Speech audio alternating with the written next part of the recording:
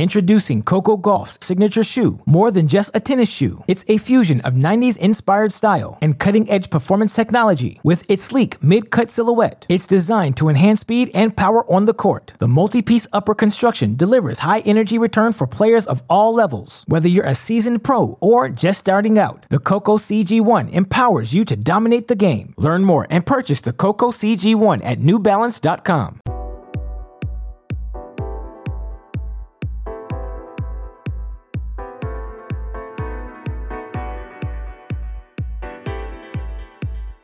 Welcome to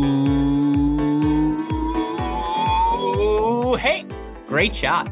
This is the Great Shot Podcast, a Cracked Racquets and Tennis Channel Podcast Network production. My name is Alex Gruskin. On today's show, we have what we call the deciding point, our weekly recaps of all the action happening across the college tennis world. Of course, this past weekend was of particular importance and excitement to college tennis fans everywhere, as we had the 2022 ITA kickoff weekend on our hands. Of course, our Cracked Racquets team was so fortunate to be able to cover 7 different regions throughout the course of the past 4 days. We thank all of you listeners who tuned in to our coverage. A shout out, as always, to super producer Daniel Westoff. He killed it on the ones and twos and broadcasts like that, something we are looking forward to doing more moving forward. But of course, on today's show, we have to recap all of last weekend's action, talk about our 5 most impressive performers, talk to Old Dominion women's tennis head coach Dom Manila on what was a standout performance from his team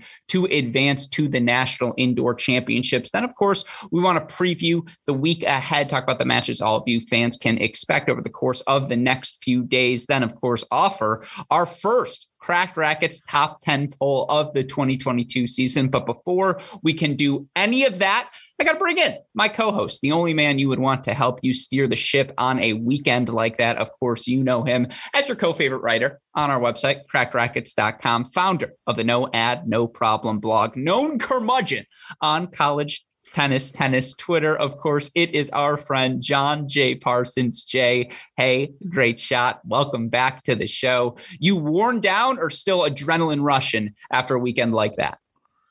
Well, first of all, known curmudgeon. My reputation precedes me. That's a new addition. We'll have to talk about that one off mic.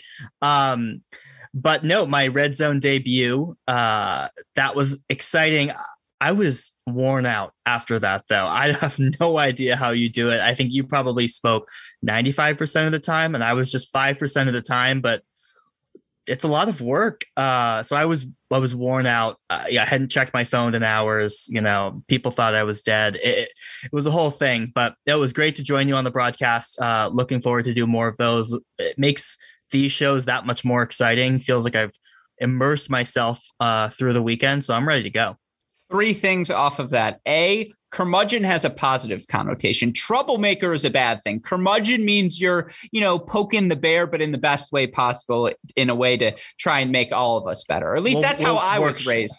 We'll workshop that one. All right. You're right. We'll put that in the workshop. Part B, 95%, 5%. I feel your passive aggressive dig. That's just a dagger to that. But I know what you're doing there. But yeah, welcome to the I have 300 unresponded texts life. That's the fun of being a part of this Cracked Racquets team. But I want to emphasize this again. It's super producer Daniel Westoff who kills it each and every week. He's got to change courts constantly. He always has to be locked in. I can wander and look at a score here or an update there. Westoff always on the ones and twos too. So shout out to him. Of course, we have him on the ones and twos today. And hopefully all of you now are tuning in live on YouTube. I know some of you will be listening to this in podcast form. I always appreciate those who do that. But come join us each and every week here. Jay and I are going to be recording these 9 p.m. Eastern time. I don't think I do anything at 9 a.m. anymore. 9 p.m.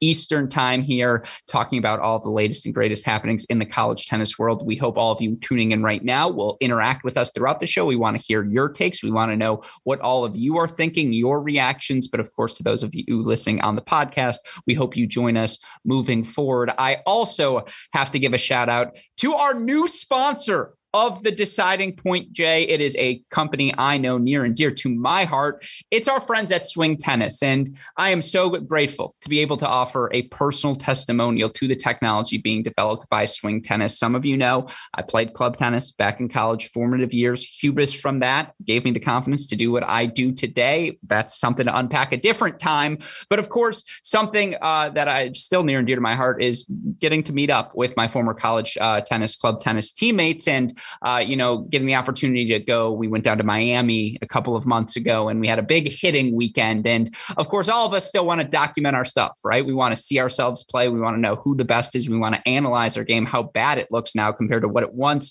may have looked like. One of our buddies, Kyle Zhu, brings out his phone. He says, guys, I downloaded this app. It's called the Swing Tennis app. We say, oh, okay, what's that? He's like, well, it documents your play, but and then he started explaining it. And as always, none of us listened because it was Kyle. And we're like, okay, put it up. And of course, they put up the Swing Vision app right away on the Swing Vision app on his phone. And he says, trust me, I'm going to record the session. You guys are going to enjoy this. So he records it. We take it down. We open up the Swing Vision app. Right away, forehands, backhands, approach shots, volleys, serves. What do you want to see by category? And we're like, wait. What is this?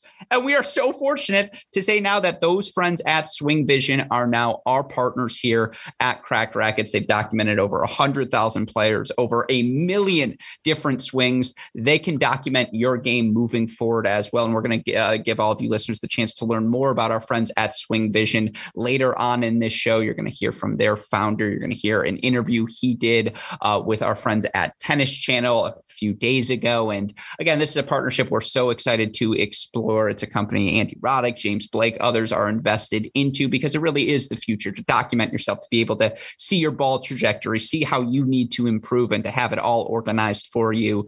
We see the future with Swing Vision. We think all of you will as well. So shout out to our friends at Swing Vision, latest and greatest sponsors here of us at Cracked Racquets. Really excited to be partnering with them moving forward. But Jay, with all of that said, Swing Vision aside, let's talk about last week's ITA kickoff weekend. And I want to start with a recap of our predictions, talk to all of you about the 15 teams that advanced to the National Indoor Finals in Wisconsin. If we can, super producer Daniel Westoff, let's put that graphic on the screen now. I apologize to those of you podcast listeners hearing that. But of course, this is what you're missing out on. We have the list. How did Jay do? How did I do over the course of the week? Jay, you go 12 for 15, my friend, 12-3. That's pretty darn good, right? 80% hit percentage and not a shock. You beat me. I only get 10 of 15 correct. Now I'll say that, you know what? I'm not going to defend myself. You win, my friend. Mazel tov. You listeners can see the teams on the screen. For those of you listening in podcast form, the 15 teams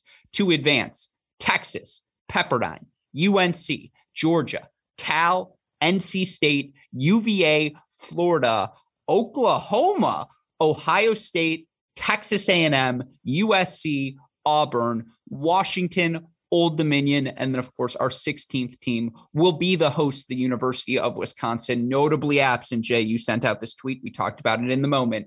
No Stanford, no UCLA, no Duke. That's got to be the first time this century none of those teams are there.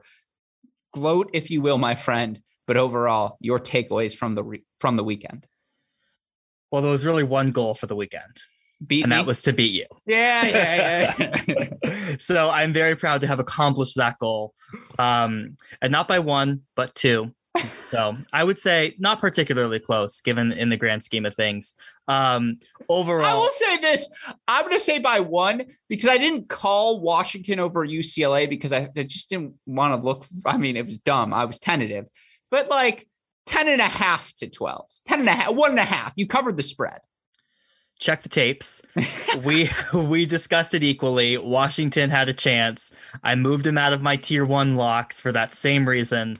But neither one of us were to pull the trigger on that one. The three that were the most surprising we'll talk about for me were Auburn, Old Dominion, and Washington. Of course. No, I mean, all of them. I mean, there were upsets is the key here. And you can see on the graphic who were the hosts that lost. UCLA ends up getting knocked off. Florida State ends up getting knocked off. Georgia Tech, UCF, obviously, notably Duke gets knocked off as well. Host seeds it was no sure thing, right? And I mean, there was 4-3 tennis across the board, but yeah, there was some serious damage done. Yeah, much more felt like on the women's side than the men's side. I think a lot of this is due to, the change in the rosters that we're starting to see with the new additions more so than ever. I feel like with the extra year of eligibility, and it feels like we're operating on like a half to half basis, like fall season, spring season. It's like H1 and H2 of the year rather than a full academic year. But overall it made the weekend super exciting. Ton of 4-3s, lots of upsets, which is what you want for the kickoff weekend, right? Not as fun when it just goes chalk. No, there was no chaser. Straight shots. We're into the college tennis season, and you talk now about some of your most impressive performers. That's our next exercise here, and that's what we want to do. Of course, we'll try to briefly touch on all of the regional winners, the teams that advanced to our final 16 in Madison, but we wanted to narrow it down to our 5 most impressive performers of the weekend. We have the countdown for all of you now. Let's start out with the number 5 team on our list. And I don't think this is going to be a team that will surprise any of our listeners, our viewers here today to see on this top 5. It's got to be the University of Virginia, who, yes, were a preseason top 10 team, both from the ITA rankings and our college tennis, our college contenders series as well. And yes, they were hosts this weekend, and they earned an easy 4-0 victory over James Madison. But you look for this Virginia team to knock off a Stanford team that preseason, and I will say I thought they were going to have Michaela Gordon, but preseason were very much in the conversation as a potential team to make a national championship run when you bring in players like Connie Ma, like Alex Yepafanova, all of the talent they brought back as well. Certainly, this was a battle, and the result said as much. 4-3, who's ultimately advanced, that they drop the doubles point, get wins from their top 4. It was an impressive performance for Coach O'Leary and Virginia. Yeah, it was. Absolutely. You mentioned the sweep at the top 4 after losing doubles. I think that was what was most impressive for me. I think we know that Virginia is really strong up top. I was concerned that once they lost that doubles point, the bottom of the lineup would be what was going to lose them this match. And ultimately, that top 3 of Navarro, Travinsky with a great win over Yepafanova, and to have Subhash at 3, that's a luxury, right? That's definitely one of, if not the most dangerous top 3 in the country. And for them to get a win at 4, that's a huge boost. That's what they need. And they played, at least at the number 6 match, they played Stanford really close. So, this was a team we thought was going to be dangerous. They did this without freshman Melody Collard, who I thought was kind of going to be that linchpin piece at number 4 and allow some of the returners to play 5 and 6. I'm not sure when we'll see her back, but overall, an incredibly impressive victory for Virginia to just rely on the strength of that top 3 and top 4 now. Yeah. And, you talked about Travinsky, the freshman who lines up at that number 2 singles position. I believe she was 9-7 in the fall, which is pretty good for a freshman to get 9 victories. But I mean, for her to start out at the number 2 singles position and get the win over Yepafanova in 3 sets, when all due respect, Yepafanova, probably the more highly touted recruit coming into this season. At least you look at the ITA newcomers rankings, right? I think Yepafanova was ahead of Travinsky on that list. It's a hell of a win for Travinsky, and it justifies the decision from Coach O'Leary to play Subhash at 3. And you talk about locks from a lineup perspective. Subhash at 3 is a lock of locks, right? You feel pretty good about her in that position against just about anyone, including teams like Pepperdine and Texas and UNC and Cal. Now I feel like has to be thrown on that list as well. And just for that win, and then for Emma Navarro, who we have taken her excellence for granted, but a 3-set victory for her after dropping a tight second set to Connie Ma. She didn't go away. And that's what you expect out of a defending NCAA champ. That also could very well be, Jay, an NCAA singles final preview. If this was, how they do preseason Super Bowl odds and they give you all the different combinations, this would be a top 5 combination, I think, right now. It's not absurd to see Ma and Navarro face off later in May. Certainly. And I expect Connie Ma to continue to get better, right? I mean, this is someone who is new to college tennis. She has a lot to learn, both off the court in terms of just adjusting to the atmosphere. She fits like a hand in a glove. I was talking to a few people in this week, and you can just see she thrives on this energy. You can see once she kind of understands what it means to play in college tennis, she's just going to be such a force for so many years to come. But ultimately, Navarro's experience just paid off. And, you look at her and she was cool out there throughout the entire match, and just so clutch in the end. And I thought they both played really well. So I would not surprise me at all to see this as a later round in May. Yeah. And on the flip side, let's talk about it for Stanford. Young team, no Gordon. Interesting to see the lineup, the freshmen in the top two positions. And, then it goes Blake, Geller at 3 and 4, Valencia Hsu, another freshman at that number 5 spot, Sarah Choi at 6. Choi, Hsu do end up getting the victories.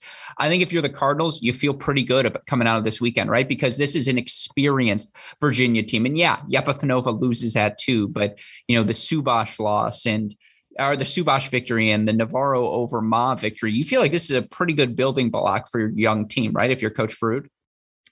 Yeah, I mean, this is could be one of those losses you look back early in the season and say that helped us, give us some fire that we needed to continue on for the rest of the season. I do think it's a big hit to not be attending national indoors this year, particularly with the expanded field. So you can kind of pencil this in for another year of Stanford being underranked, despite the talent that they have on their team.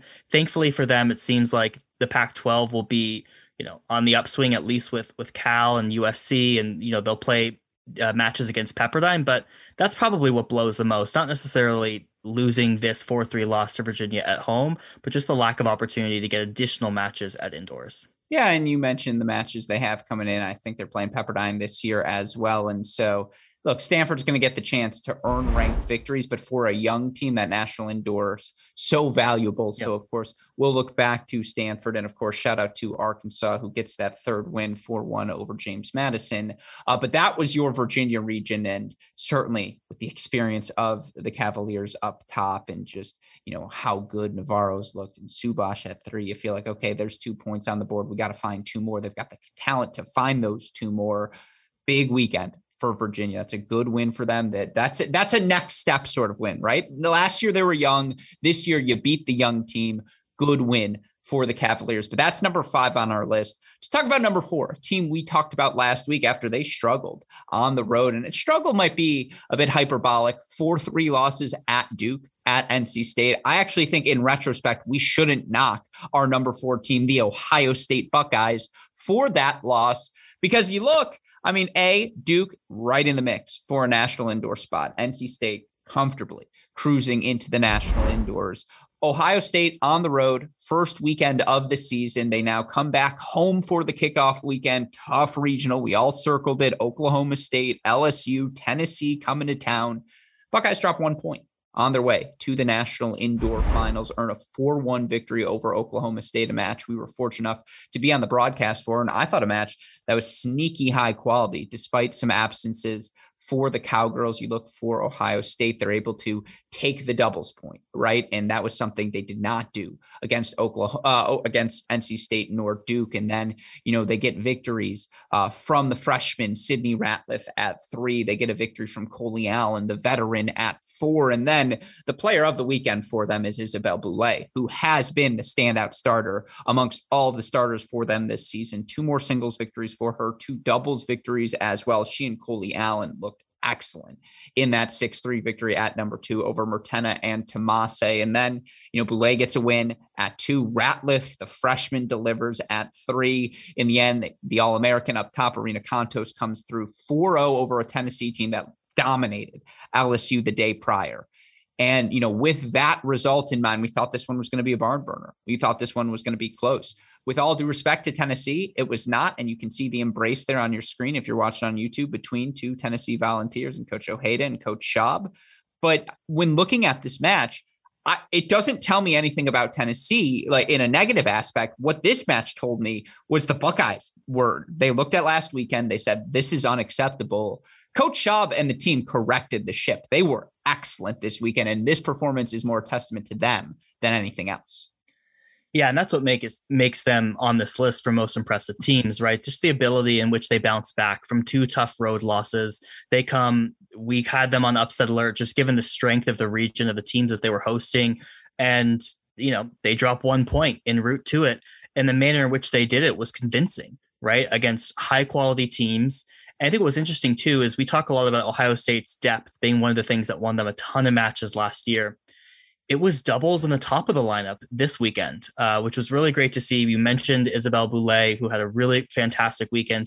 Freshman Sydney Ratliff, getting those wins at the top of the lineup tells you a lot about Ohio State. You feel like they're probably going to figure out the bottom of the lineup soon.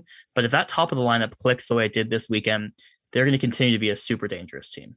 Yeah, and in particular, to have Boulay and Allen, who were like 16-3 or something crazy like that last season at that number 2 position, and not completely unjustifiably. Yes, I think Coach Schaub and Tucker, collaborated and they were conspired. That's the word I was looking for, because this is nefarious, by the way. Collaborated, not nefarious. Conspired, nefarious. The same way, known curmudgeon, not nefarious. Known troublemaker, nefarious. I think they were just like, all right, we're going to put Cash and Voedsel at 2, and you're going to put Boulay and Allen at 2. And then they're just going to be like, well, what is up in Columbus? And no one will say anything. I think Allen and Boulay are as good of a doubles team as you're going to find. And it just feels like there are now options for this team to have a junior-senior combo in Marzal and Dormé at that 3 position. I thought they played well all weekend long. And then again, it's just experience everywhere, plus a freshman who was much better in weekend 2 than weekend 1. Where's the weakness? There's no glaring hole in this Buckeyes lineup. And I think that's the biggest takeaway for me. Agreed. Right. If anything, you don't feel that bad about the depth. They'll figure it out. They were probably a little more vulnerable this weekend down low than they were up top, but that's been a strength for them. Certainly last year, I anticipate it will be once they figure out who's the 4, who's 5, who's 6. Ultimately, super impressed with the performance. And I mean, they should feel really good about going into indoors. This is a team, if you watched any of them this weekend, they play indoor tennis. They are aggressive, and they'll be looking to get a few scalps at Wisconsin courts that they're comfortable on. No, it's a big point there. Indoor tennis, Midwest town, Buckeyes, a team to circle as one that could be sneaky dangerous at the national indoors. But again, that's the number 4 team on our list. Just to put a cap on the region, you look overall, Oklahoma State able to get a win over an LSU team that didn't field the number 3 doubles team, didn't field the number 6 singles team, but I thought Oklahoma State looked really good. I think they're in the mix for a top 16 seed, and ditto for Tennessee, who dominated LSU. I think they dropped 5 games in the 3 through 5 singles spots in that match. They were dominant. Yeah, that Oklahoma State team is going to be really dangerous. They were without a few starters during this weekend, which is tough because if you followed indoors last year, you know that they struggled with health there, hosting indoors. So you hope that they're healthy soon. They've scheduled super aggressively. So if they can get healthy, they have the schedule to certainly cement themselves into that top 16. So definitely be on the lookout for them. And we talk a lot about the depth in the SEC. Tennessee is going to be up there in terms of that top half of the SEC. It's going to be a gauntlet there. Well, that's the thing. You get Georgia, you get Florida, you get Texas A&M up there in the SEC. Tennessee's going to have shots at all of them. Now, Of course, they would have loved to make that national indoors. And I do think, again, that's a team you do not want them. If they're not a top 16 seed, you're being like, are you serious? We got Tennessee in our region come the NCAA tournament. Ditto with Oklahoma State, who, man, one of my sneaky takeaways, and we'll get into this, I think the Big 12 sneaky good this year, just across the board. It may not even be sneaky. They're just good. Like, who's your worst team in the conference? Like, we don't have to. Yeah, I was going to say we don't have to count anyone out, but it's just like, again, I guess team 6, 7, 8, they're all very good this season, and so I'm intrigued to see how Oklahoma State does, and I'm excited for Texas this year because last year it just felt like they steamrolled everyone. This year's team will not steamroll through the Big 12, and so, anyways, that was one of my sneaky takeaways. But certainly, you're right, the Buckeyes, they look dangerous. They look much improved. And this is just a callous team now. You look at all the matches they played, Oklahoma State, Tennessee, NC State, Duke, they're ready for the national indoors. No ifs, ands, or buts about it. But with that in mind, let's get to number 3. And, for our top 3 teams, all pulled off upsets here, went on the road, beat off the host and, knocked them off, and now headed to the national indoors in Wisconsin. A team that in retrospect, I'm just so angry at myself for not picking them just to prevent you the bragging rights. Even if I was wrong, I'd be like, well, at least now we're both wrong. But our number 3 team has to be Oklahoma, who not only drops the doubles point before taking a 4-1 victory over Furman and doing exactly what a team, the top 10 team does to a really good 25 through 30 team like Furman and beating them at the 5 and 6 singles position, which is what Oklahoma does in, to get 4 of their singles victories. But it's also just the way that Duke match played out. And, we were fortunate to be on the call for that match and we watched the doubles point. Duke was in control for the first 30 minutes. They just were. And, they get a quick win in that match. I believe it was, I want to say for Duke, what was it? The number 2 position that they got the quick win at in Georgia doubles? Drummy. In doubles, it was at number 3. Number 3. Thank you. It was the number 3 position. Yeah, it was Jackson and Coleman, the 6-1 victory for Oklahoma. Thank you. And then, at number 1, Drummy, Barankova, they're on serve and they're up ahead. And it just felt like they were the ones with the break point chances. And then in a 5-minute switch, Corley got the break. And, now Duke's on their back foot at 1. And, Sleeth and Pisareva are up a break seemingly the entire match before giving that break back and ceding it to Duke. But they were up on the scoreboard seemingly, the entire time. And then they're up 1-0. Just like that. And they race out to first sets in singles, whether it's Sleeth or Corley or, Staker. And then, Chanta delivers. Oklahoma State's just really good. Brag. Take your moment. This is your time to shine, Jay. You were right. This has been a team that I've been talking about for a few months now, just with the talent they have, the depth that they have. It's been really impressive. I think the biggest question was just how does the team pull all those pieces together, right? They've got these new additions, they've got transfers, and, they come into Durham, they're facing a Duke team that is coming off a very impressive weekend. They had just beaten Princeton, they had beaten Ohio State, and the manner in which they did it to me said, this is a team, right? Because that was a team victory. That was everyone contributing at every spot in the lineup, whether it was staying out there extra long or, getting your point on the board. Just a really impressive team victory for the Oklahoma Sooners. And, it was one I had circled. I'm glad I called the upset. I couldn't find it official confirmation, but I went back and looked at their schedule. I'm pretty sure this is at least the first time in forever that they've qualified for national indoors. Yeah, I would agree. We'll say first time in forever. Coach Cohen, you have the digits. You can let me know how incorrect we are. But you're absolutely right. And again, Furman match aside and watching that Furman team, I think they are just as good as last season. Like keep your eye on Furman. They are dangerous. Old Dominion is dangerous. They may take a scalp at the NCAA tournament. One of those teams I could very well see at least in the Sweet 16. But you look for this Oklahoma team, and you're right. It was the fact that they blocked out what happened at number 1 singles. Georgia Drummy, an 0-0 victory in about 35 minutes, and it was 1-0 on the scoreboard. Certainly didn't feel that way. I mean, just for Oklahoma and for their freshmen in particular, for Chanta to win over Kelly Chen at number 4. Like, come on now. That's the sort of depth you pray for if you're Coach Cohen, and you just say, okay, let's just stay alive out there and let's not lose there. Let's give our seniors or our contributors a little bit more time. And then, again, Stecker's week at number 6, just for her to get back-to-back victories. They've got the depth. Obviously, Corley, Sleeth, Corley, you feel pretty good about your top 3 going up against anyone. And, credit to Chloe Beck, who I'm telling you, she just doesn't lose in those scenarios. I think she was going to beat Sleeth after dropping that first set. And, credit to Ellie Coleman, the freshman, who did fight back and ultimately takes that second set and does keep her team alive. But it just felt like Duke was on their back foot from those last 10 minutes of doubles through the first hour and a half of singles. And just at a certain point, the wall breaks and Oklahoma broke them. And that's why they're number 3 on this list, right? Yeah, absolutely. And because Duke played well is what I'm trying to clarify. Like Duke played well enough to win. Exactly. And this is a very good Duke team who showed us that the weekend before. And Oklahoma is just as good, clearly better on the day. So in some ways you feel like the Chanta win is a benefit of, coming in January and like not knowing who Kelly Chen is or what her record in college is and just like facing the person across the net. But overall, to get wins both from Chanta and Staker, to your point, freshmen delivering, that's what you love to see. And they obviously have the experience of the Corley sisters and others throughout the lineup. So they're building something special in Norman, and it's going to be exciting to see them at national indoors. Yeah, we have confirmation, by the way. You may have seen me smiling. First time ever, highest ranked win in program history. So shout out to the Sooners. Yeah, they were excellent.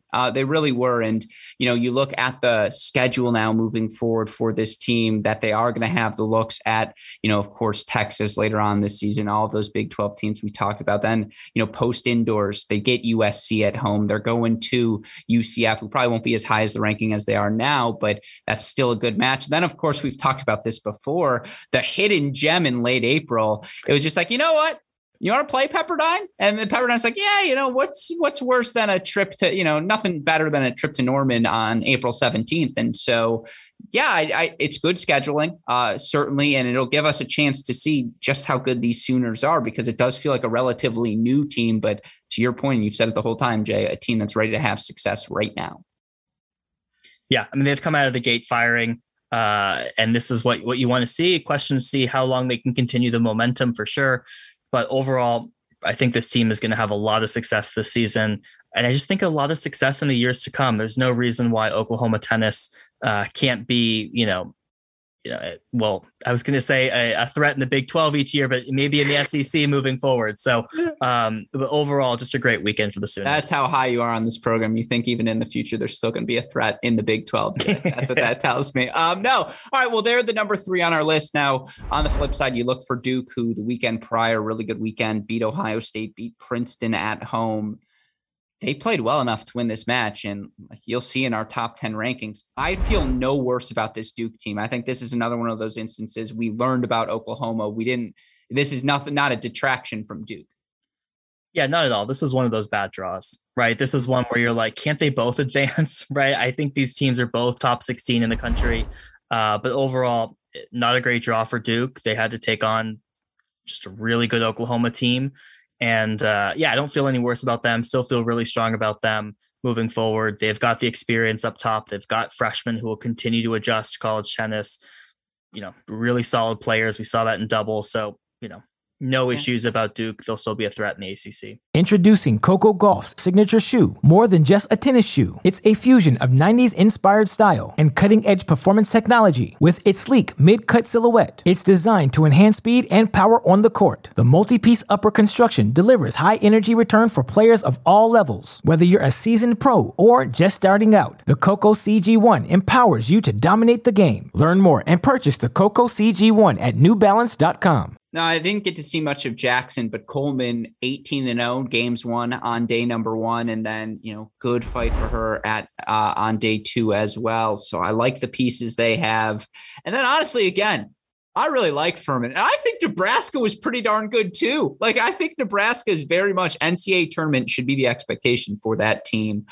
If not this season, because they've got a lot of sophomores, certainly over the next couple of years. But that's our number 3 performers, Oklahoma. And of course, it's always worth mentioning, there's still a player out of their lineup they'll bring back in Guzman. So you've brought that up in the past. Yeah. It's going to be exciting times, certainly moving forward. Well, with that in mind, let's get to our number 2 team here. And, again, it's tough choices, right? I'm sure some of you are thinking, wait, there's only 2 teams left.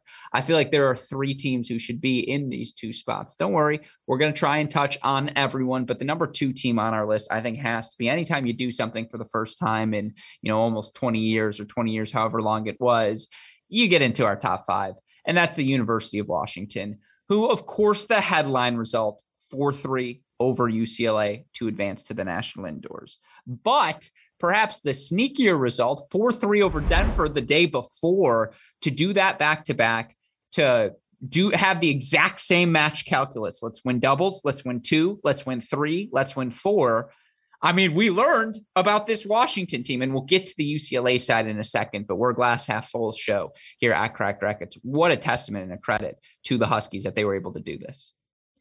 Yeah, absolutely. And just to put some stats to some of those first times that you were talking about, this is their first ever win against UCLA in LA. It's their first win since 2003. And the only other one was in 2001. So this is program history for Washington. If you listen to Coach Stevenson's interview with you on the Cracked Interviews podcast, she talks about wanting to beat UCLA and what that would mean for the program. And they did it. They did it in spectacular fashion. I think in doubles, they clinched, I believe, it in a tiebreak. Mm-hmm. And then they sweep the 2, 3, and 4. And you look at that, and that's probably not the recipe for success you would think they would have against UCLA. You think UCLA is so strong up top. Maybe you can eke out some wins against freshmen at the bottom, but that's not the way they did it, right? They were strong in the middle of the lineup, which was just super impressive, and took advantage of a really great opportunity for this team. And you always love to see programs like Washington, who had flirted with kind of the top 16, top 10 a few years back, kind of come back this year and make a name for themselves. I think if you would have asked Coach Stevenson, hey, Vanessa Wong's going to go 0-2 this weekend, how do you think you're going to do? She'd be like, 1-1. Like, I don't know, we'll be okay. And they still won both matches. And to your point, you look at that UCLA match, for them to get, 2 matches go to 3 sets, right? And they had dropped the second sets to both Bolton and Bagramov at those 2 and 3 singles positions. And yet they're able to take both back to back, and just, again, you felt like once the domino fell at 2, that 3 was going to go their way. And just, again, this was a team that's very injured last year. And, we talked about that with Coach Stevenson. I always appreciate when I don't have to do the plugging. So thank you for the free plug, my friend. But I'm a quick learn. Yeah, thank you. Exactly. You know what? Not a curmudgeon anymore. But anyways, yeah, it's just, I feel like this was a team in particular that the pandemic slowed all of their momentum, because you're right. You go back to 2019, them in Kansas, like those were 2 of the stories of the 2019 season, those 2 teams and their push through to the top 16 and just what they were able to accomplish. And then the pandemic hits and things get weird. And now we're back to normal, and it's the normal sort of weird. And yeah, again, it's a testament to this Washington team. On the flip side, a loss to LMU to start the year. Now you lose to Washington at home as well. It's a rough start for the Bruins. There's no ifs, ands, or buts about it, Jay. Yeah, well, no one beats LMU 27 times in a row. So a rough start in Westwood for sure. And kind of inexplicably too, right? I mean, yeah, they have a lot of freshmen, but those are highly touted freshmen. You still have Forbes, you still have Bolton at the top of the lineup. That is a team on paper that should not be losing to LMU, regardless of what the talent looks like at 4, 5, 6, 7. Not good losses. And I thought, in particular, against Washington, they went up 3-1. Even though they dropped doubles, they put up 3 victories on the board against Washington, put the scoreboard pressure on. Credit to Washington, who hung tough, won some second sets, hung around. It's concerning for UCLA, and it'll be curious to see how they rebound. They've got a good match coming up this weekend, but there's not really much more to say other than it's been a really bad start. Here's the thing. Pepperdine twice, USC twice, Cal twice. You have the chance to make up some ground. Those are not easy matches, though. And you're at Stanford this year. And it's just like, again, you got Washington at home again. So you're going to get another shot at them. And certainly in a situation like this, it's very helpful if a team beats you, but you beat them. Everyone wins in that sort of scenario with the way the rankings work. But I don't know. Are you hitting the panic button yet? It's just like, it's the way they've lost these matches that are so concerning, right? These close third sets. And I suppose there's a silver lining there. It's like, well, 2 deciding points go our way. Shout out to the title. Maybe we win the match. And I do think you can make that case if you're a UCLA fan. And that's why I'm not hitting the panic button, because a 3-set loss is a 3-set loss. And that happens. Twice consecutively is certainly concerning, though. Yeah, I mean, I don't know about panic button with just such a storied program with such great coaches at the helm. They still have a ton of talent on this roster, right? It's not like the roster has been depleted. So I don't know about panic, but it's inexplicable, right? Like, there's the start to the season, and these are matches, regardless of situations or circumstances, you don't lose one of them, let alone 2. So that's why it's concerning, because you can't kind of figure out exactly why they lost these matches. Yeah. And in those, again, 2 Cal, 2 USC, 2 Pepperdine, 1 Stanford. So 7 matches. Anything short of 5-2 now, man, I don't know how you're going to be a top 5 seed. I don't know how you're going to be a top 8 seed. Like, now you're playing catch up. if you're the Bruins. And that's just pressure to have to chase. But of course, if this team is clicking on all cylinders, certainly we'll be able to talk about them moving forward. But yeah, I mean, credit to Washington. That's a hell of a performance. And we're going to get to see them now at the National Indoors. It's not in Seattle, folks. It's in Madison. They qualify on their own volition. Heck of a performance for Coach Stevenson and the Huskies. With all of that said, before we get to our number one most impressive team here on the weekend. And Scotty B, I know you've been chiming in the chat. I appreciate that. I'm telling you this, we're never going to talk Jim Harbaugh unless he stays at Michigan on this podcast ever again. If he stays, we'll talk about him however much you'd like, but let's ignore that for now. But we are going to talk about some of the other regions that caught our eye, some of the teams, advancing or who just missed our list. I think it's safe to say our first cut is the USC Trojans, right? Who were in a 4-3 win over Miami, who were in a 4-3 victory over Baylor. And yet, despite those 4-3 wins, and I do think my USC was impressive in the way they fought and, the way they fought back in particular against Miami for freshmen to deliver for them as well in that second match. At the same time, I come out of those regions thinking I learned more about Baylor and I learned more about Miami and that those two teams are both very, very good and right on the level. I don't know. USC's top end talent certainly helped them win out here. I mean, USC is really good is the thing, but I don't know. Had they won 4-1 or 4-0, then I might have said, okay, they're amongst the elite of the elite. That they won 4-3 over Baylor and Miami, that tells me those two teams better than I thought they were at the start of the season. But part B is okay, USC's good. They're going to host an NCAA tournament region, but are they top 10? Are they top 5? I'm not quite sure yet. Yeah, it's interesting you say that. My hot take is that I feel worse about USC after this weekend than I did coming into the weekend. Mm-hmm. And it's not a horrible take. It's not. Well, I'll explain it because we know how good that top 2.5 is, I'll say, right? I think we still need to see more from Snow Hahn at number 3. We know how good that top half is. The bottom half is a big question mark for me. And now credit to USC because that's where they delivered this weekend. They got a win from Danielle Wilson. They got a win from Piper. Huge wins for them. But that's not what I was expecting it to be. That wasn't the fashion I was expecting it to be in. And I know they don't have Naomi Chung back in the lineup. Maybe if she gets back in, she's the linchpin at 4. So those are question marks for me in terms of when they play these elite teams who have much more depth at 4, 5, and 6. How does this USC stack up? And so, yeah, it feels more like, okay, maybe we're in the 12 to 16 range versus the 8 to 12. Yeah, I think that's a fair takeaway. Now I'll say this. Wilson delivering at 6 on day 1. That's exactly what you ask for from one of your upperclassmen leaders. And she fights off match points. That's incredibly impressive. We're not trying to minimize what she did. And for your freshman. Can we just pause on that match point?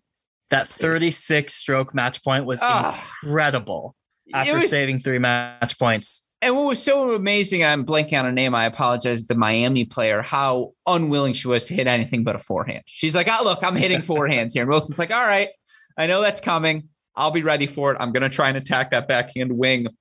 She was able to do it. And then again, freshman versus freshman down the home stretch of USC Baylor. That's what you ask for. That's what it's all about. And so it was awesome to get the chance to see that matchup. And again, I think if you're Baylor, you're like, all right, we're very much still in the mix, right where we were last season. Ditto if you're Miami, you're like, all right, the new people have, all these new faces are fitting in, and we've got some talent on our hands. And let's just wait till we figure out who goes where, and it all figures out. That said, Cayetano delivers for the Trojans. Selma Ewing delivers for the Trojans. Snow Hahn down the home stretch delivers for the Trojans. Again, they're still missing some faces as well, but it looks like they've got the pieces. That's why I'm not quite, I feel worse about them. I would hold. Stock's holding for USC, I would say, after this weekend. If you want to sell a bit, that's fair. You beat me this weekend, so I think you listeners know who you should probably be listening to. With all of that said, again, there are a lot of other teams who advance. What we're going to do to keep ourselves in check. Westoff, I'm going to ask you to put 5 minutes on the clock here. We're going to rapid fire through the rest of these regions. Westoff, get that clock on the board. Let's rock and roll. UNC region, they advance. That scoreline against Tulsa in the final was scary, Jay. They lost like a game It was a joke. It's just O's and ones. Yeah. Right? It's just zeros Binary. and ones. Yeah. Exact Morse code. Yeah, they're like, Westhoff, will you be interested in the scoreline? Here, ones and zeros for you. And so, and I'm not saying I'm wrong. I'm not seeding it yet because I still think I might be right long term. But the lineup for them: Mora 1, Scotty 2. What was it? It was Tran 3, Crawley 4. Crawley 4 is a joke. I'm sorry. That's like Coach Calbus is winning if he gets Crawley at 4, but like that's the sort of talent they have that they can justify it. All right, we're going to move over some of this as we, again, continue to rock and roll here. Pepperdine, they advanced pretty comfortably. I thought it was a pretty good bounce back for them. It was. Still no Patrick Lave in the lineup, something to monitor moving forward. Yeah, and so we'll see as she gets healthy. She's back on team. Notre Dame, Colorado, Columbia, anything from them? That was interesting to see how those other matches played out there. Yeah, no, nothing particular. Yeah, no, that's fair. Look, there's a lot of tennis. It's hard to follow it all. Certainly, I would agree with that. All right, let's move on to our next region now, Georgia. I was on the tennis Twitter sphere. I was reading a lot of fond takes about the Bulldogs. Did not get to see them. Did you get to see any? I got to see a little bit of it. It was tough with the indoor setup and the four courts and, being with you for 5 hours on Saturday. But, this is a team that made the quarterfinals last year with Kowalski at 3. She's at 6 right now. That is a lock. That's right? What I say. Yeah, no, I agree with you. This is what I say about super producer Dana Westhoff. I'm going for the Cleveland Challenger for 4 days. He's like, thank God. Although I think by day 4, we might miss each other. So, we'll worry about that later. All right, Raleigh, NC State. Iowa State drops out of this region, unfortunately not able to make the trip. Shout out to Penn State for filling in a pinch. Shout out to the Nittany Lions. Got to give them credit there. You look for it. NC State ultimately pretty comfortable against Penn State. Pretty comfortable, I thought, against Wake Forest. No new takeaway for me. Nope. Yeah, we learned more the previous weekend about NC State. I agree with you. Now, Florida, same deal. I think we knew they were going to be good. Florida State might be the takeaway from that region. Like, what is going on right now in Tallahassee? But, Coach Thorquist has a team on his hands. Florida's, I think I'm where you are. I don't know. I feel like there's a lot of Oklahoma, Florida comps. That's interesting. With the connective tissue being Sleeth, who transferred from Florida to Oklahoma. Yeah, I mean, look, they're a deep team. They've got strength at the top of the lineup. There was no question they were going to get through the unmanned Florida State. That's the big question, is where is their roster? Yeah, and so that's something for us to continue to look at as well. You look elsewhere, Auburn win over UCF. I mean, Auburn dominated. It was, I don't know, Auburn the real, what did we learn about this? I was not expecting this sort of performance. They looked very good. Yeah, I wasn't either, particularly with UCF having Zaleva back in the lineup. She was at 2 for them. Auburn has a really strong top 3, and they flex their muscles there. I think UCF has struggled to start the season, and I think Auburn capitalized. But that's another SEC team, right? You talk about Tennessee, Auburn. I mean, just the strength is top to bottom going to be much better this year than it was last year. Yeah, no, and so we'll keep an eye on the Tigers. Always sneaky quality program there in the SEC, and we talked about that SEC depth earlier. There's a lot of fun. Again, there's it's going to be a fun SEC season. All right, I'm looking at the clock. I'm like, we might finish on time. Cal cruised. I have nothing to say. Vanderbilt, that they didn't put, had Vanderbilt made that 4-1, 4-2, maybe we circle them and move them up a tier in the SEC. I think they're probably 4, 5, 6 in the conference this season, and Cal's very, very good. Yeah, 4 feels very generous. Cal is just that good this year. Yeah, agree with you there. San Diego, by the way, pretty sneaky solid there on the women's side. Last one, College Station. Texas A&M looked validated our top 10 spot. I'll say now South Carolina had some absences. Princeton, tough weekend. Floor is yours. Last 7 seconds. Take us home. Princeton, panic button, 0-6. Going to be tough to recover. Freeman still looked good, though. Yeah, that's the sneaky takeaway. I'm going to give you bonus time there. I just won't say anything else. Any other thoughts on Texas A&M? Because that was a pretty good region. That was our most interesting region, right? And they looked dominant. They did that without Townsend in singles either. So they're a deep team. Branstein recovered from her loss to Freeman. She looked really good against Texas Tech. The biggest surprise for me was the fact that South Carolina beat Princeton without 3 of their top 4. In terms of most surprising results in that region, that was where it came. Yeah, I would agree with you there. Well, then with all of that said, let's talk about our number 1 team. our number one region. That's got to be the action that happened in Atlanta. And our number one team is Old Dominion, who earns a 4-3 victory over the host, Georgia Tech, on night number one. They drop the doubles point there. And, again, for this Old Dominion team to, in that match, get victories at the number 1 spot, number 2 spot, number 5, number 6. It was the balance of their performance there. And then, for them the next day against Ole Miss, they take the doubles point and still they get a win at number 1. They get a win at number 2. And of course, those names start up Seva, Sasnouskaya, 2 of the most successful players in the fall in doubles. They're the number 3 team in the country right now. And, they're showing some depth as well. What a performance. I mean, for this ODU team to make the national indoor spot for the first time, coming off of their first Conference USA title last season, and a team that's perennially 13-6, 14-5. Last year, Jay, I looked this up because we talked with their coach, and there's a long form episode with him that all of you listeners will be able to hear on our Cracked Interviews podcast. But, you look for this team last season, I'm pretty sure their losses were like North Carolina. 4 of 5 of them were to teams that make the Sweet 16. The 5th one was their first match of the season to Penn State. So last year, this team was right. They beat everyone they were supposed to beat, and they lost their first match of the season. This year, they're beating some teams. And just this has always been a program in the mix. This just feels like that culmination, that breakthrough moment. That's why they're number 1. Yeah, absolutely. I mean, you talk about program first qualifying for this list, right? This is the first time they're ever going to national indoors. One of the few non-Power 5 teams who has made it in history. So what an incredible performance. This region we had tabbed being a big question mark, right? We really didn't know much about Georgia Tech. We hadn't seen Georgia's lineup Michigan's lineup at full strength, and Ole Miss. But for ODU to come through here, just an incredible performance. You mentioned the doubles duo, number 3 in the country, but they came through at number 1 and number 2 singles. They both go 4-0 on the weekend. An incredible performance from both of them. And now they get to test their chops, right? At national indoors, they're going to see at least 3 top 16, top 25 teams.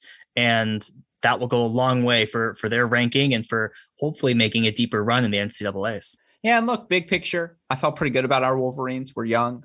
We looked good. Shout out to the little sis. Julia Fligner gets a 3-set win on day 2. And I mean, if you're Georgia Tech, 0-2, 4-3 losses, you're just like, come on, how did this happen to us? And I still think though that they didn't look bad considering no Jones, no Flores. It's a new team. It's a, new page for Coach Harmon and the Yellow Jackets. I actually think that's still a pretty talented squad that will be a lot better come May, and they're going to get some good wins in the ACC. But yeah, Ole Miss, solid. And all these teams were solid, and ODU they won the clutch moments. They won the clutch points. And there feels like there's some confidence and there's a recipe there. You feel like now they've got the name brand recognition with a number 3 doubles team in the country and, multiple top 1, ranked singles players as well. And just veteran depth everywhere. This team, I think now that they get this win as well, if they can scratch out a win at the national indoors and beat, say, oh man, if they could get a win over USC with what USC is going to do in the Pac-12, how great that would be for their rankings. But something like that, if they can just get a win over anyone not named Wisconsin, and I mean that lovingly, at the national indoors, now it's a show. Now they've got top 16 seed sort of potential. Hey, it's Kaylee Cuoco for Priceline. Ready to go to your happy place for a happy price? Well, why didn't you say so? Just download the Priceline app right now and save up to 60% on hotels. So whether it's Cousin Kevin's Kazoo Concert in Kansas City, go Kevin, or Becky's Bachelorette Bash in Bermuda, you never have to miss a trip ever again. So download the Priceline app today. Your savings are waiting. Go to your happy place for a happy price. Go to your happy price, Priceline. Yeah, and it also seems like they have scheduled more aggressively throughout the rest of the year. And so this national indoors is a huge bonus for them, right? They made that schedule maybe not thinking they'd make it to national indoors, right? They're the only number 4 seed to qualify. So that's going to be a huge bonus for them. And so if they can get 1 victory, none of those losses will hurt. They don't even need it just because, the strength of what I assume Georgia Tech will bounce back. Mississippi will be boosted by the SEC, but just a program that now should believe that they belong. They were dominant at 1 and 2 singles, so they can hang with anybody, particularly given the double strength. Yeah. And so, look, this is a team that I've had them in my top 20 in my USTA poll that I submitted. I will say that candidly. And it's so funny to hear you talk about the scheduling because that's something Coach Manila talked about explicitly in the podcast we did today. Speaking of which, we have a clip from our coach of the week here at Crack Rackets, Old Dominion women's tennis head coach Dom Manila, obviously for his team to advance national indoor championships for the first time, 2 4-3 victories for them as well. It felt like not an easy pick actually, because there were some fantastic, all of these coaches could have been picked, everyone who advanced. And, again, we always want to shine a light on these programs like Old Dominion as well, who are these gems you find throughout the college tennis universe. And so I had the chance to speak with Coach Manila earlier today. Now you're going to be able to hear that full conversation over on our Cracked Interviews podcast tomorrow. But for now, via our friends at Swing Vision, here is a clip of my conversation with Old Dominion women's tennis head coach Dom Manila.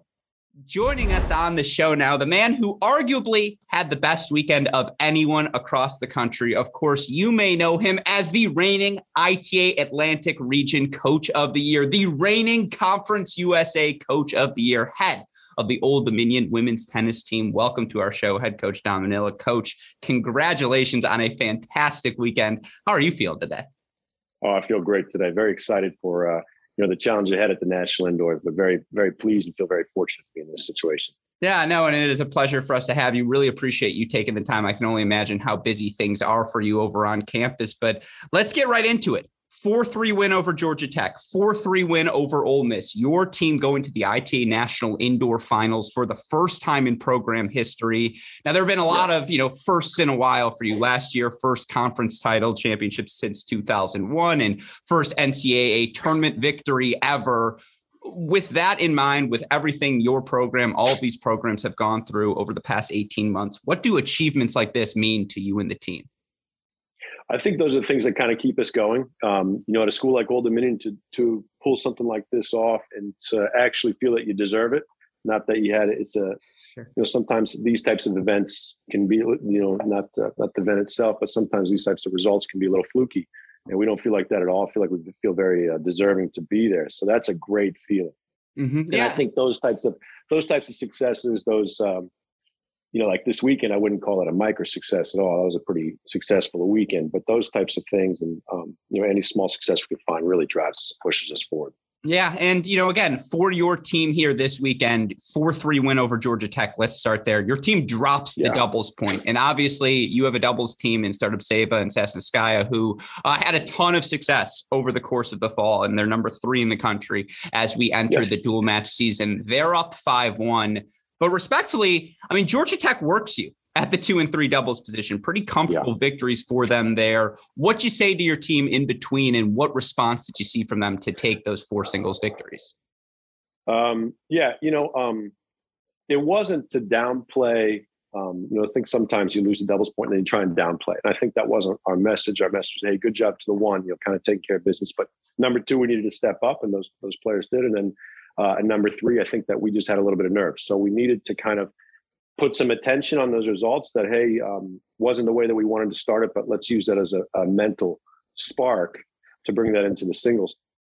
I'm not sure how much that message worked because we went out and lost 5 first sets, but something resonated with the team that afternoon to pull it off. That's for sure.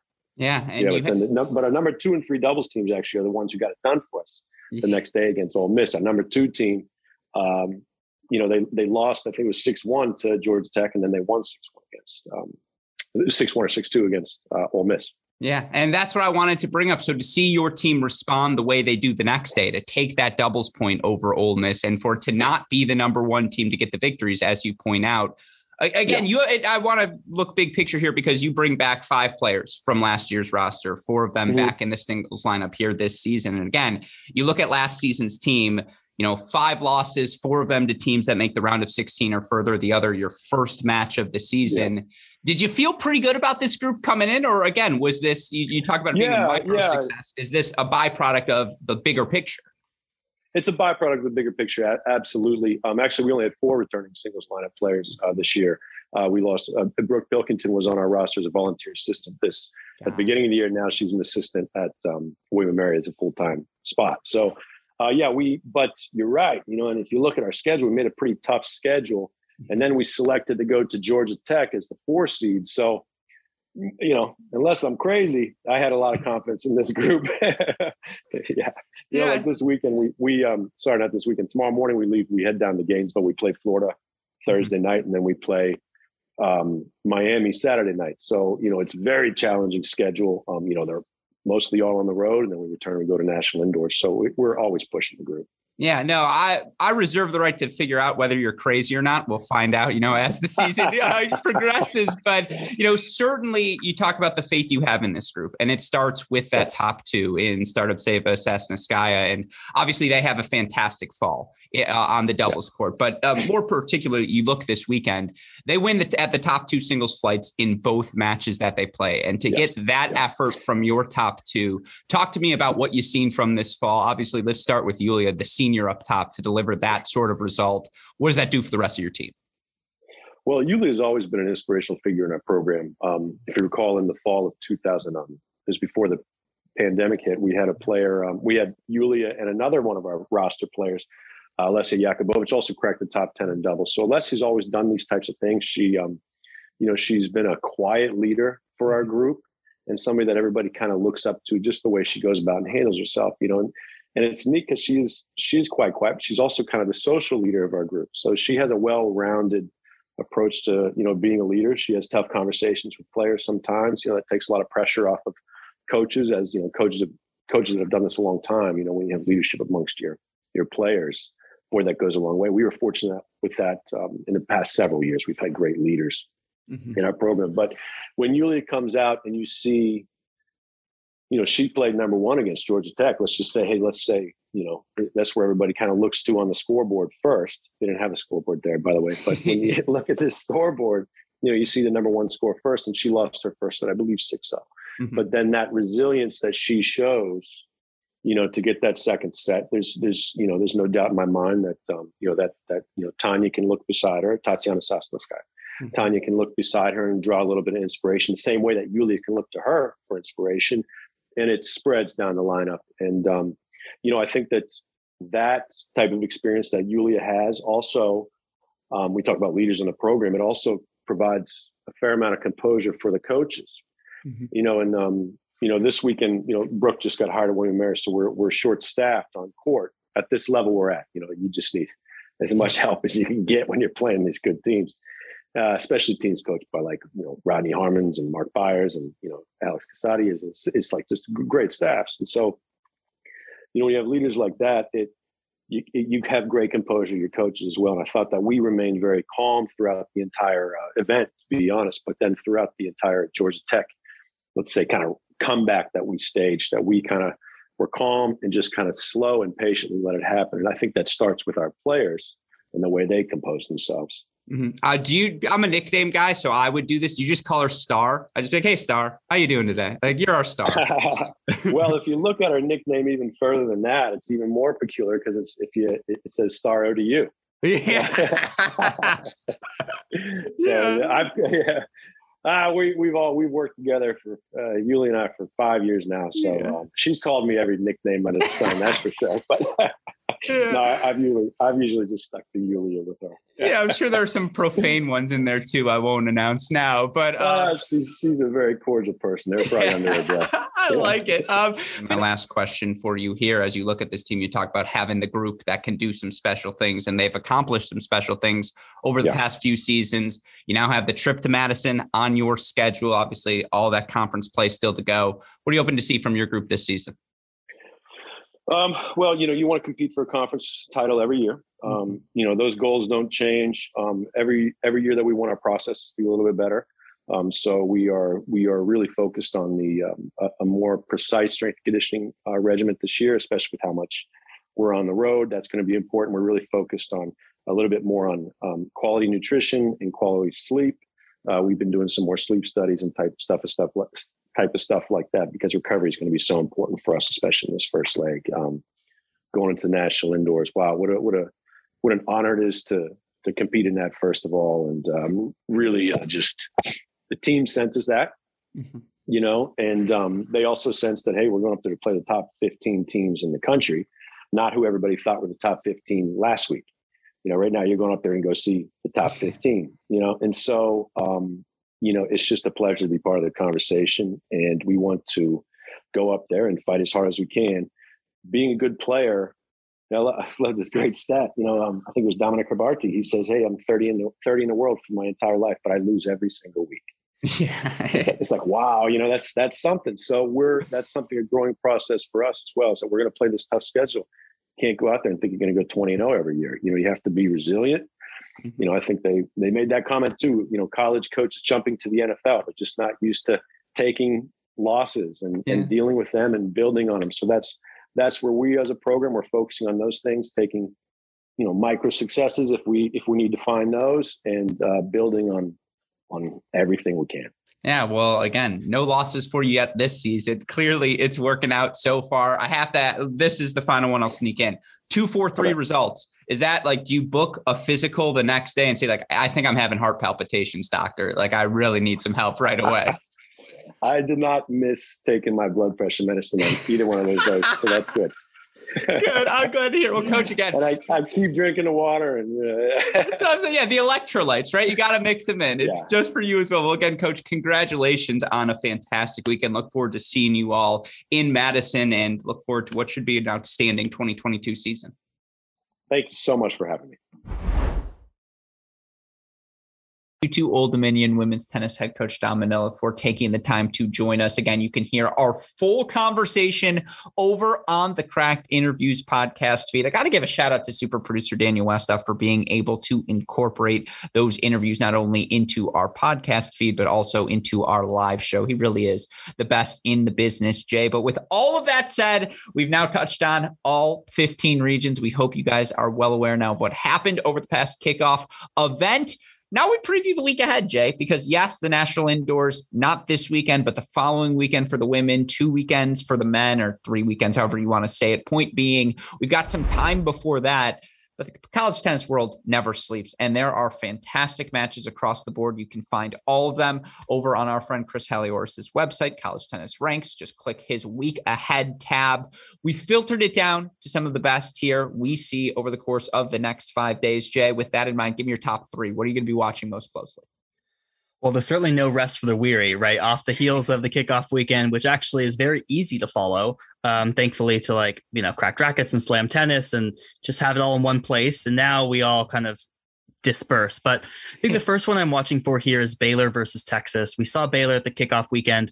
This is Texas's first real test of the year. So I'm interested to see how, you know, Collins and Shavathappan at 2 and 3 step up there, as well as kind of the test for Texas at the bottom of the lineup in terms of those freshmen that we talked about, and kind of who plays 4, 5, and 6 and how well they compete against Baylor, who feels pretty solid throughout 1 through 6. Yeah. First of all, shout out to super producer Daniel Westoff, who messages us throughout this show and goes, sorry, I didn't put the graphic in chronological order. I promise you were the only one who noticed that, super producer Daniel Westoff. That's why you're the best in the business. But he wants me to apologize on his behalf.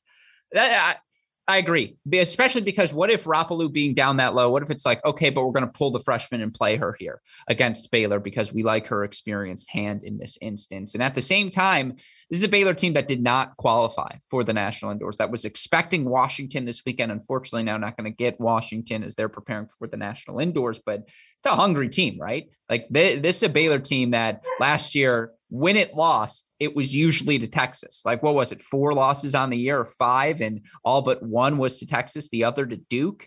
Like, Texas is the enemy, and it's enemy number 1 for the Baylor Bears. I think it does have to make the list. I would agree with you. With that in mind, give me number 2.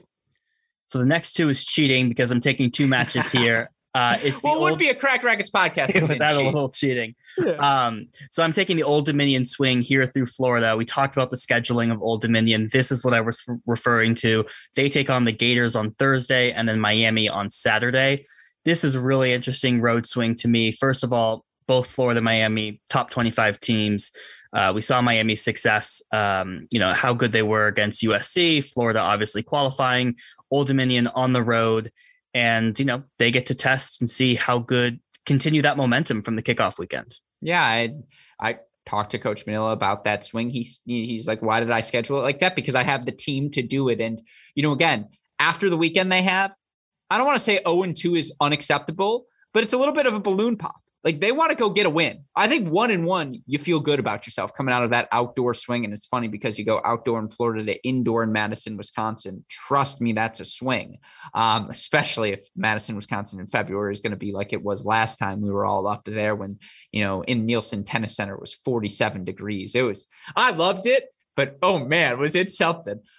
Anyways, I agree. I think it has to be number 2. How real is this ODU push? If they go 1-1, it's real. They're a top 20 team. And, again, a win over Miami, which will get tons of ACC matches, or a win over Florida, you will be in the top 16 mix. And so I agree. Cool that you have them number 2. I believe you're cheating again for number 1, right? It wouldn't be a Cracked Racquets show. Ain't cheating, ain't trying. Exactly. So this is what I'm calling the Blue Blood special. We've got North Carolina at Michigan, and then we've got UCLA at Pepperdine. And 2 interesting matches, different narratives here. Obviously for UCLA, tough test against a very good Pepperdine team coming off the heels of 2 really disappointing losses for them. So curious to see how they bounce back. And also, Pepperdine lost to Cal. They kind of steamrolled through kickoff weekend. Like, what do they look like against UCLA? I think we'll learn a lot about both these teams here. Yeah, Forbes, bounce back. She's going to need to deliver. Alicia Bolton is too good to lose ever at number 2 singles. And so I want to see her bounce back as well. And then all of these new faces. But you're right. For this Pepperdine team, if you're the team we talked about in our college contenders episode, you will win this match over this UCLA team comfortably. You will see that this is a wounded group and you're going to smell blood in the water and you're going to capitalize on that. And so I agree. I think that match has to be on the list. I'm going to steal number 1 from you. Come on. It's not a Cracked Racquets podcast if we don't spend 20 seconds on something Michigan related. And of course, Wolverines playing host to the Tar Heels. Is there any world where Michigan wins this match, Jay? Your imagination. Fair. That's why I wore the Michigan sweater with Coach Manila, right? Always got to rep the Wolverine. No, I mean, it's still interesting. What does Carolina do with the lineup? Are they pulling faces as well? If they pull anyone, I will feel disrespected. But it's, I mean, I feel like Carolina's still Carolina, right? So you go on the road, if you're North Carolina, you're always going to get everyone's best shot. And like, this Wolverines team is young. They're hungry. It's a good litmus test to see just how good they are after clearly progressing throughout last weekend. Yeah, absolutely. And they're going to be disappointed that they didn't make national indoors, right? And they're going to want a shot here at UNC because they're going to not have a shot at indoors at some of the top teams. So they'll absolutely give North Carolina their best shot. This is North Carolina's first, I would say, some serious test of the season. That Georgia match with North Carolina was canceled, so we didn't get to see that. We saw them steamroll through their kickoff weekend. So it will be a good test for both teams. It'll be good prep for UNC for indoors, and it'll be a good litmus test for Michigan to say how good they need to be by the end of the year. Cut the clip, Westhoff. He called Michigan a real test for Carolina. Cut the clip. I want everyone to hear that moving forward. No, those are your most interesting matches of the weekend. Of course, there are plenty of them across the board. To find all the scores, collegetennisranks.com. Week ahead, of course, you can follow things with the ITA as well. With all of that said, we want to get to our Cracked Racquets top 10 rankings before we conclude today's show, but we have to give another shout out to our friends at Swing Vision, who are revolutionizing the way all of us can analyze our own tennis games. It's one app on your phone. You set your camera up, you play for an hour. Swing Vision has you covered. They're going to analyze your game from every angle, from ball trajectory to forehands made, forehands missed, approach shots, volleys. They're going to categorize for it all as well. Make it really, really simple to document what you're doing when you are on court. And of course, our friends at Swing Vision actually spoke with our friends at Tennis Channel on Tennis Channel Live show. They asked that we share some of that conversation, just let you listeners know, again, what is happening with the Swing Vision app. So Westhoff, let's roll that clip now and show our listeners what our friends at Swing Vision are all about.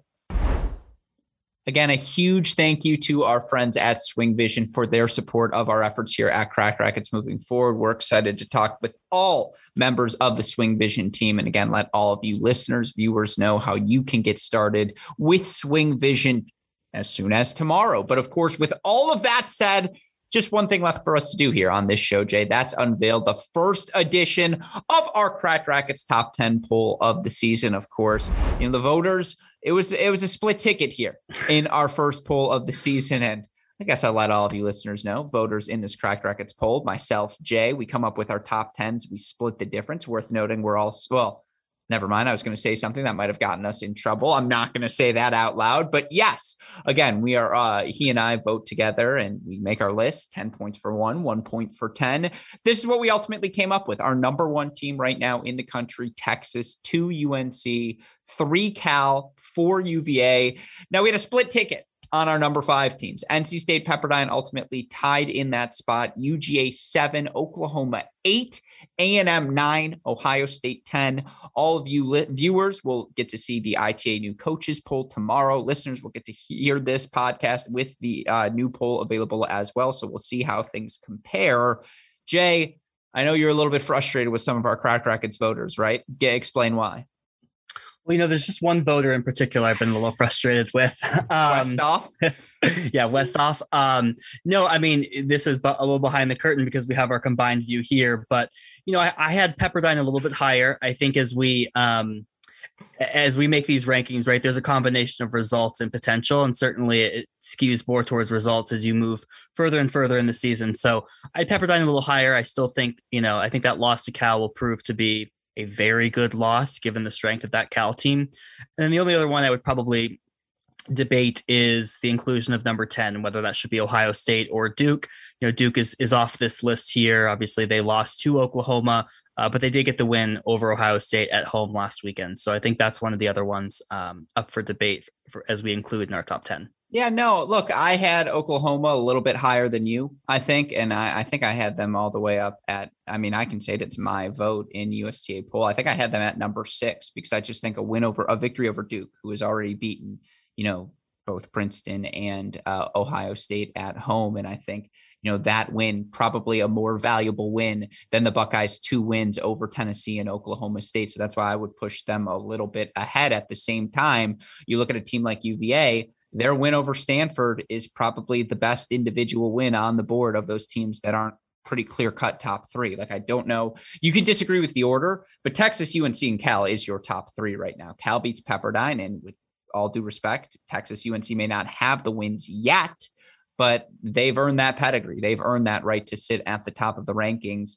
It's a new roster for Pepperdine. And again, if they win this weekend over UCLA comfortably, and they've got the national indoors ahead of them, I agree with you. They're not going to be outside of the top 5 for much, if at all, of this season.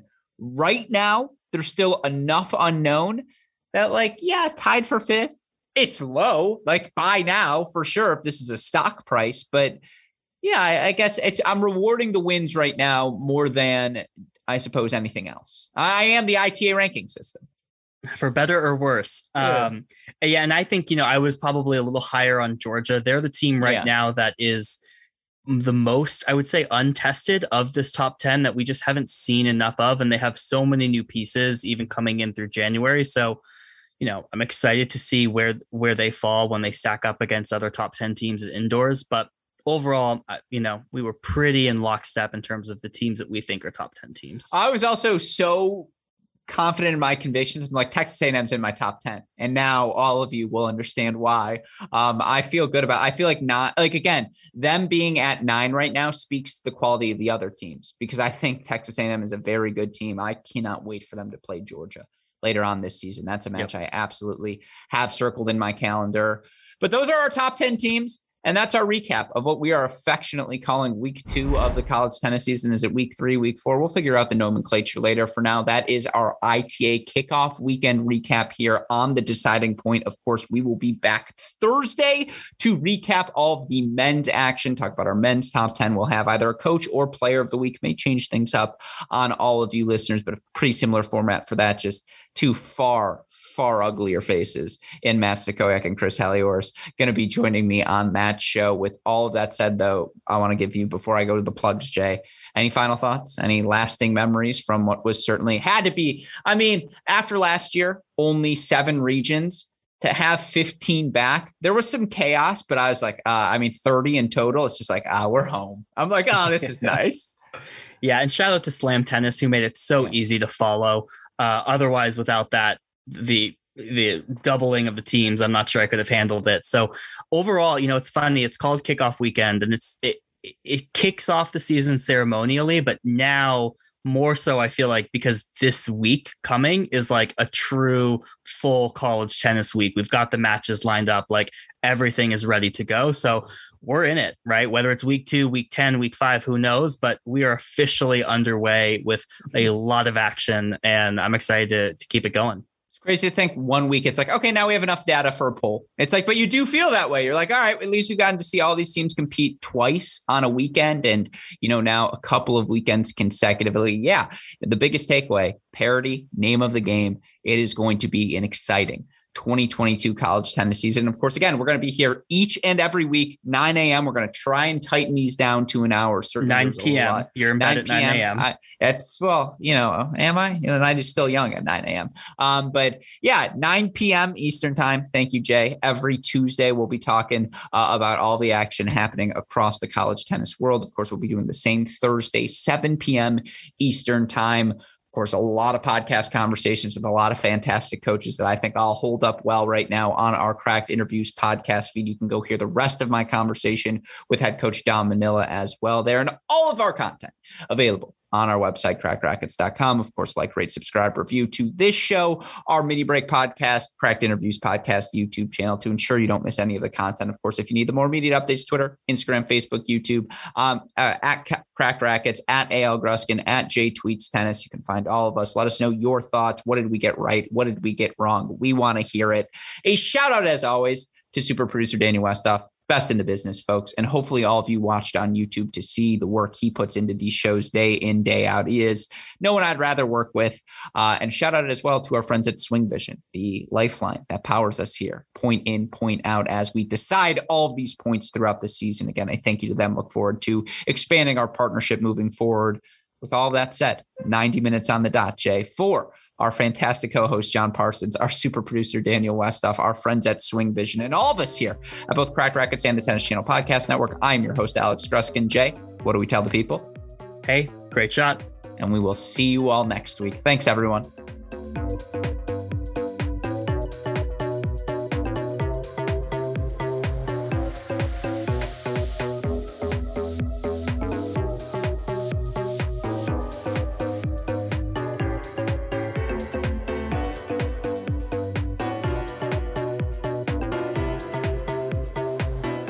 Jewelry isn't a gift you give just once. It's a way to remind your loved one of a beautiful moment every time they see it. Blue Nile can help you find the gift that says how you feel and says it beautifully, with expert guidance and a wide assortment of jewelry of the highest quality at the best price. Go to BlueNile.com and experience the convenience of shopping Blue Nile, the original online jeweler since 1999. That's BlueNile.com to find the perfect jewelry gift for any occasion. BlueNile.com.